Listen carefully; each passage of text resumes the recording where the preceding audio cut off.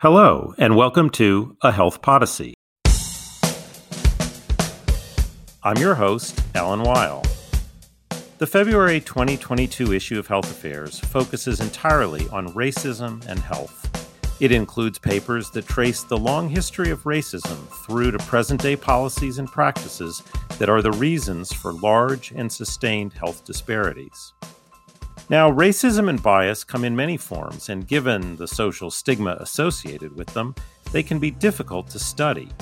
So when a study comes along that provides new empirical data on bias, it makes a major contribution to our understanding of this important topic. One such study in the February issue is the focus of today's Health Podyssey. The study we'll discuss today looks at bias in how patients are characterized by clinicians. History and physical notes are entered into a patient's electronic health record when a patient is admitted to the emergency department as an inpatient or as an outpatient. The notes document the patient's reason for seeking medical care. They summarize the patient's medical, family, and social history, and they can describe the plan to address the patient's medical problems. But what if the way the patient is characterized in these notes is distorted by clinician bias? That's exactly what the research found. Today, I'm speaking with Michael Sun, a third-year medical student at the University of Chicago Pritzker School of Medicine. Sun and colleagues published a paper in the February 2022 issue of Health Affairs examining racial bias in electronic health records and found that Black patients had over 2.5 times the odds of having negative descriptors in their medical records when compared to white patients. Mr. Sun, welcome to the program. Well, thank you so much for having me. I'm really happy to be here.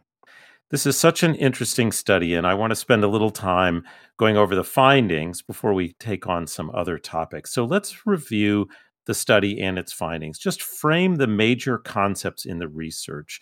You looked at the endpoints of negative patient descriptors. What are those? How did you define them? Where were you looking for them? So, negative patient descriptors are our everyday language, quite normal language that you might find in the medical record, but characterize a patient with in a negative way. So, these are words such as non adherent or aggressive, angry, non compliant, or also defensive. And the full list can be found in our paper. We picked these words because we knew that physicians were using them in literature. So we did a study or we did a review of published studies or other editorial writings by physicians, and we picked out these adjectives or these adverbs about how they're describing patients, and we brought them also to an expert panel for some additional refinement. And then we went into the charts themselves, looked at how often we were seeing them, whether we were seeing them at all, and we actually did have to edit some of these down, remove a couple words that weren't actually found in the charts. Again, taking it to that history and physical note. This is really important, the history and physical note part, because when you're admitted into the hospital, this is your first full picture, full summary look at and description of, how the patient is doing, what their history is, why they're coming into the hospital. And it's the note that a lot of people refer to. So that's, the rest of the medical team, the nurses, the physical therapists, anyone else who might be involved in that patient's care. And, quite often, if a patient is coming in for hospitalization and we are able to look back in the medical record, we will refer to the history and physical note of the previous hospitalization. So this is really almost the cornerstone of a lot of their medical care and their narrative throughout their stay in the hospital. I have to say, I've always found the term non-compliant particularly offensive, as if somehow it's the patient's job to comply with the advice of the physician, but that's just a personal gripe of mine. But it does seem that certain patients might be more likely to be, forgive the term, non-compliant. Maybe they have more complex health needs or difficulty understanding the guidance. You'd want to control for things like that. So how did you go about controlling for variables that might yield these negative descriptions for reasons that don't reflect bias? So as a whole, we looked at what other known biases exist that we know about in the healthcare system. So other studies have previously shown, and this is whether looking at different health outcomes or treatments, looking at the role of a patient's insurance or their gender identity or their age, and sort of making sure that we knew to the best of our ability that we're accounting for everything that we already know. But then backing it up too, what other factors, as you're mentioning, might be going into something like this? So we wanted to characterize the environment, so the setting of the encounter. We even added the COVID-19 pandemic because of the different, ways in which healthcare practice may have changed during. What we'll call, the before times and, the reality that we have known since. So those were really important because we wanted a nice, very clean look at the effect of race and ethnicity, of the patient's race and ethnicity, and the role of these negative descriptors. I also want to just briefly touch back on, we were using the example of non-compliant, but our study wasn't, primary. It wasn't a primary outcome to look at whether patients were non-compliant or not specifically, but rather, how often are we using this language? I would be very comfortable betting that, most patients are quote unquote non-compliant with their medication at least some of the time. But, that doesn't always get documented. So really we're looking at how often or with what relative frequency were our patients or were different groups of patients being described in any sort of negative manner. Yeah. That's a really important point because, of course, I've read the paper multiple times, but I tend to think of this as a description of the person's behavior. But what you're really getting at is it's a characterization of the behavior. So, two people may come in and speak in the same tone of voice, but one of them will be called angry, and the other will be called opinion. I don't know, excited or has a strong opinion or something that maybe isn't so negative. And so this isn't sort of an objective, is the person taking the medication, adhering to the treatment plan? It's how does the clinician perceive the person's behavior and how do they write it down when they see it? Precisely. The way that I sort of liken it is, these versions of truth. It might be true to the person documenting it that this is what happened in the visit, but it is also true that there is additional context behind any one descriptor. So, to your point about angry, what if there's a situation in which the patient was refused care previously, or what if there's a situation in which, the patient's family wasn't allowed to visit, as is so often with our COVID protocols these days, and that will make a patient upset. And whether we afford that patient that additional context is, first of all, a choice per provider.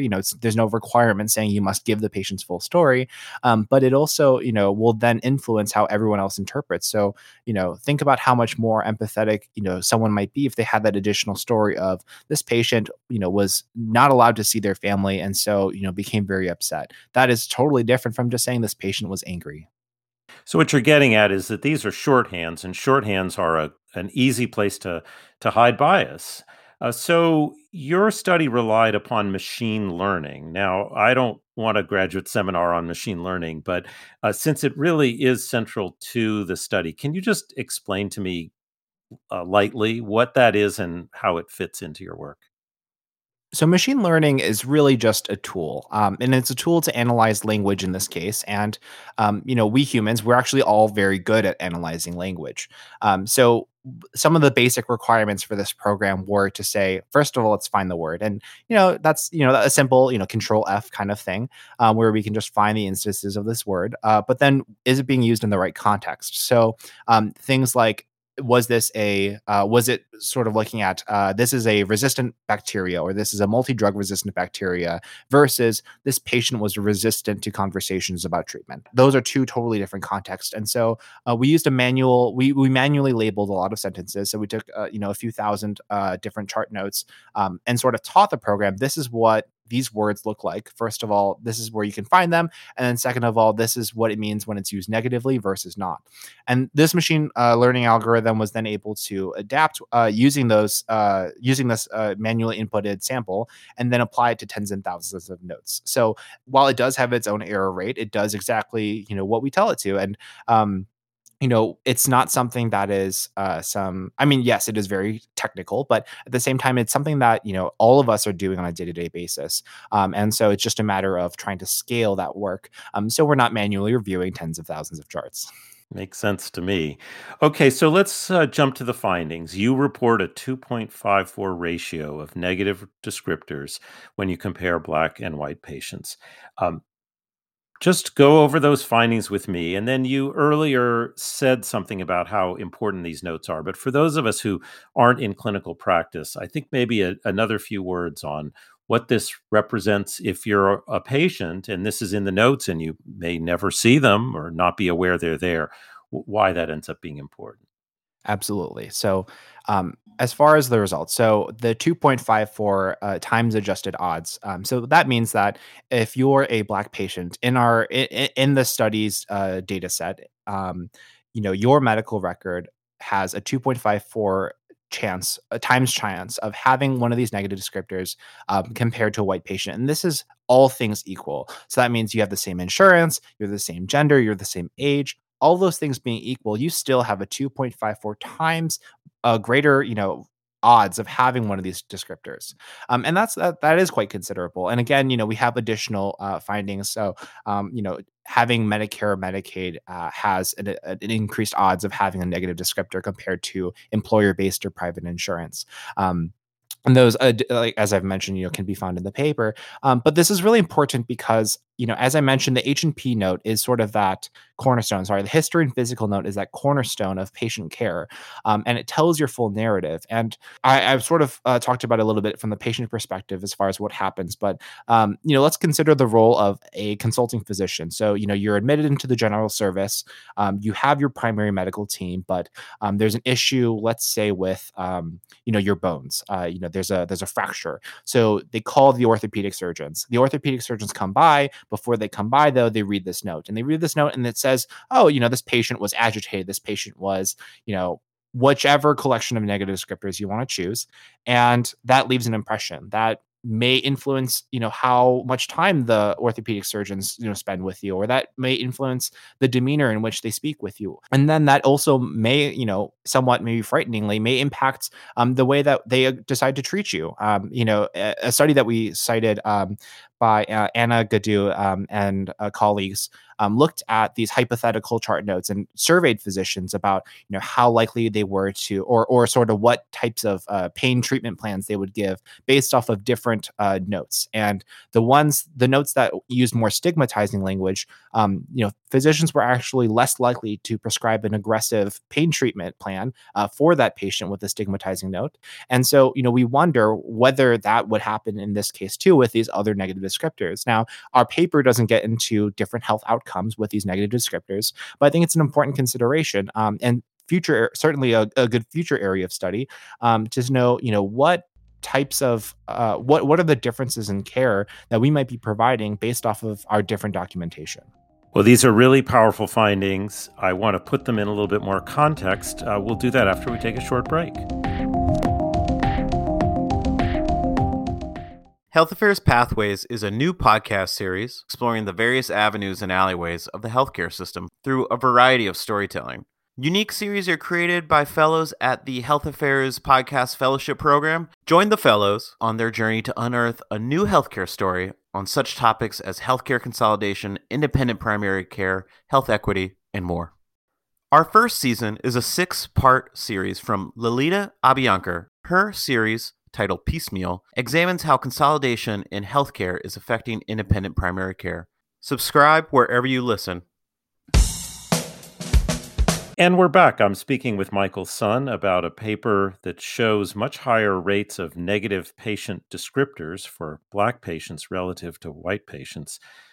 Before the break, we went over the findings. I want to put this a little bit more into context now. So you're a third-year medical student. Let's just talk a little bit about how the study even came to be. How does it fit within what you're doing as a student? I first got the idea for the study in my first year of medical school. We had a required healthcare disparities course. It was actually a lot of the reason why I chose to come to my particular medical school. And we had this lecture by Dr. Monica Vella. And she was describing, this patient encounter with a patient that she has had for a long time, and she sent this patient for a specialty follow up, and this colleague later got back to her and said, this patient didn't really seem to understand. They weren't very engaged in the encounter. It just seemed, that they didn't really, care about, whatever was going on. And she thought that this was really strange because she always knew this patient to be very engaged and very, a true partner in their medical care. And, as I mentioned about the different truths, there were two truths happening. So, one truth is that this physician did indeed have a somewhat, awkward or uncomfortable encounter with this patient.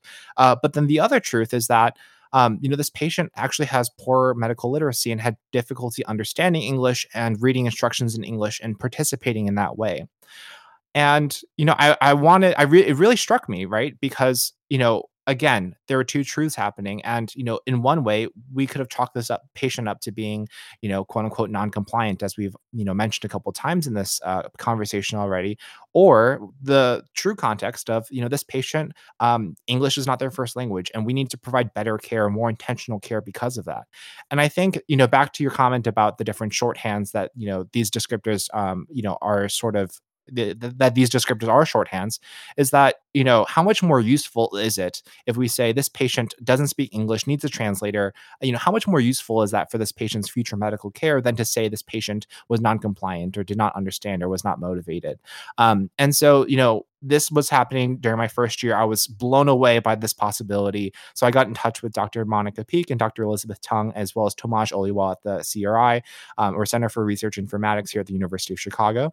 And together, with their with a true team effort to pull this study off while I was still in medical school.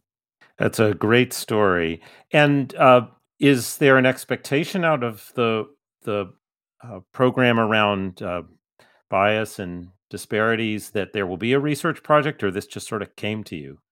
Yes and no. So this sort of came to me. I think that there is quite a strong, I think, institutional motivation by a number of faculty and certainly many of my peers to do this sort of research and to do similar work. We also have quite nicely some dedicated time to work on research, so I wasn't, completely left to my own devices in that way, and had a good amount of support for which I'm very grateful. So after the article was published, you tweeted, "This is what happens when you let poets, writers try to become doctors." I love that. So I am struck by this comment, and I wonder if you could talk about your own views about the link between your poetry, some of which I had the opportunity to read online, and your writing and your research. Oh my goodness. I didn't know people would really read that tweet. But thank you for, I guess, following my Twitter page. Yeah, so as far as a link, I think that I mentioned about this analysis of language and this attention to language. We all do it, but I think that, my particular background has prepared me to question even what, other people might not think is unusual. So as I mentioned, this used to be our professional language on a day-to-day basis, and yet it struck me as odd. And maybe it wouldn't strike other people as odd, but to me, I very quickly thought, what do they really mean by that? What else? What other story? What other context are we missing here? And so I think, in one way, in a formal way, that has certainly influenced it.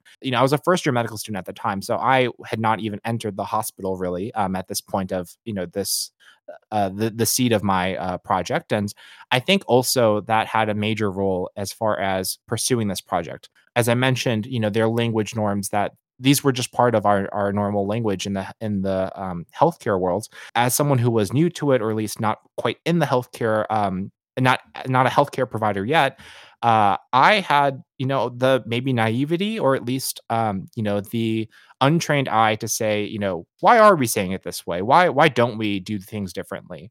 And I think there's a huge advantage to being, new to so much in medical practice, that we can start pointing out patterns or things that, strike us as odd, strike us as, where are our norms harmful? Where might our norms be hiding bias? That's a really outstanding point. One study never changes the world, but it adds to a body of knowledge. And in this instance, I think you struck a nerve among people who've observed this sort of behavior, but didn't quite know how we could quantify it or fully understand it. So, what do you hope comes from this? What's the next question to answer? What's the next change in practice? Sort of where does this take you?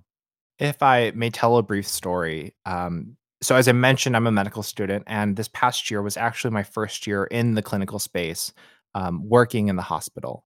And I remember after a particular patient encounter, I sat down to write my note. I was typing it up, and one of the first sentences which they asked, just described how the encounter was in general.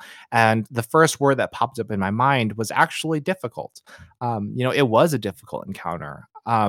It certainly wasn't, all smiles and congratulations or whatnot. This patient was sick, and for many reasons, I thought to use the word difficult. It shocked me. I was really frustrated at myself. I was surprised. I was worried that everything that I had just done, the years of research that went into this paper, um, and here I was using that same language. The difference, of course, being that I didn't actually use that word, and I realized if I were to take stock and if I were to afford myself a little bit more time to think about, why I wanted to use this word, I could detail the many other factors. We're in a pandemic, and this patient didn't have family to visit. That they were extremely uncomfortable, in fact, in a severe amount of pain. And here they are in the hospital where they feel like no one's really paying attention to them, and they didn't feel like things were communicated clearly. And those are all opportunities for intervention. Those are understandable things that we can address. So I think that, people hearing this, I hope that they have a moment like I did, that we go to, we might think this one word to describe a patient, that's shortcut. But if you were to afford this patient 10 more words, 20 more words, at least, an additional sentence of saying, what other context is going on, that we might be able to afford a little bit more compassionate and empathetic care. So that's takeaway number one. Takeaway number two, I do want some bigger changes. I would love for our education of note writing to be different. So other medical students, I hope that, if we're able to build good practices before we enter the hospital, even people who are using this language more frequently, biased or not, won't be able to as strongly influence, the good practices that we set up first. And then lastly, I hope that other stakeholders, whether hospital leadership, academic leadership, or other policymakers, really see this as first of all, quantitative proof that bias is a real issue and in our healthcare systems, and that we need to take multiple interventions at different levels to make real change. So, we discussed in our paper things like bias training and additional education as far as our language to describe our patients. Those of course are very important, and unfortunately though, almost a symptom level intervention, and we really need to continue to address the underlying factors in our society that cause bias to emerge. And another thing that we touch on in our paper is the circumstances that prompt bias to occur. There's been work done that increased stress, burnout, etc., prompts resident physicians to use more shortcuts, mental shortcuts, otherwise known as stereotypes. So if we are not addressing all of the issues that are really plaguing our healthcare system with vigor and with the seriousness that it deserves, we'll not be rid of the bias that we're seeing in our notes. Those are all really interesting ideas. And as we bring our conversation to a close, I just am curious that the inspiration for this came in your first year, as you mentioned a little while ago. You've had some time and experience since then. If you had the time and the inclination to do a follow-up, what would be next in terms of research for you? I think we touch on this in our limitations a little bit, and I think first and foremost, broader populations. We did this at a single academic center. Can we see these results in other academic centers with different patient populations? And with that, we hope to have expanded information on variables. So, especially as this was my first research project, I didn't really see what was possible or impossible as far as our data collection. We used electronic health record data, and what is present in that data is actually not always the best. So, for example, we were very limited and had to use patient sex, not gender identity, but patient sex, because that's what we record. That's the question that we ask. So, how can we expand to include and be more inclusive of different patient identities? A personal loss to me as someone who's Asian American, we weren't able to characterize, Asian American as its own race and ethnicity group. And instead we're resorted so often, as many research studies are, to characterize many, many different race and ethnicities. So that's all part of it as well. As I mentioned earlier, we'd be really interested in looking at outcomes. So, are there different health or medical outcomes of patients that are impacted by negative descriptors? And then, lastly, it's a question that's actually come up quite a bit: is which negative descriptors, or who's being described how? And that's something else that we'd like to refine in our algorithm, be able to really pull out which negative descriptors are being used the most. Well, I hope the robust findings you have here create a pathway for you and others to answer some of those questions, because as you note, there are limitations, but they are limitations that can be overcome with larger data sets and additional analysis. And I look forward to seeing the results of some of those. Mr. Sun, thank you so much for your work on the paper, for this interesting conversation. I wish you all the best in your studies, and thank you for being my guest on A Health Podacy. Well, thank you, Alan. Thank you very much. Thanks for listening. If you enjoyed today's episode, I hope you'll tell a friend about A Health Podacy. Health Podacy is produced by Health Affairs, the leading journal for health policy research. The team behind the show includes Patty Sweet, Jeff Byers, Julia Vivolo, Sarah Kolk, and Sue Ducat. Like the show? Subscribe to A Health Podacy on Apple Podcast, Spotify, Stitcher, Google, or wherever you listen to your favorite podcasts. Thanks for listening, and have a great morning, day, or evening.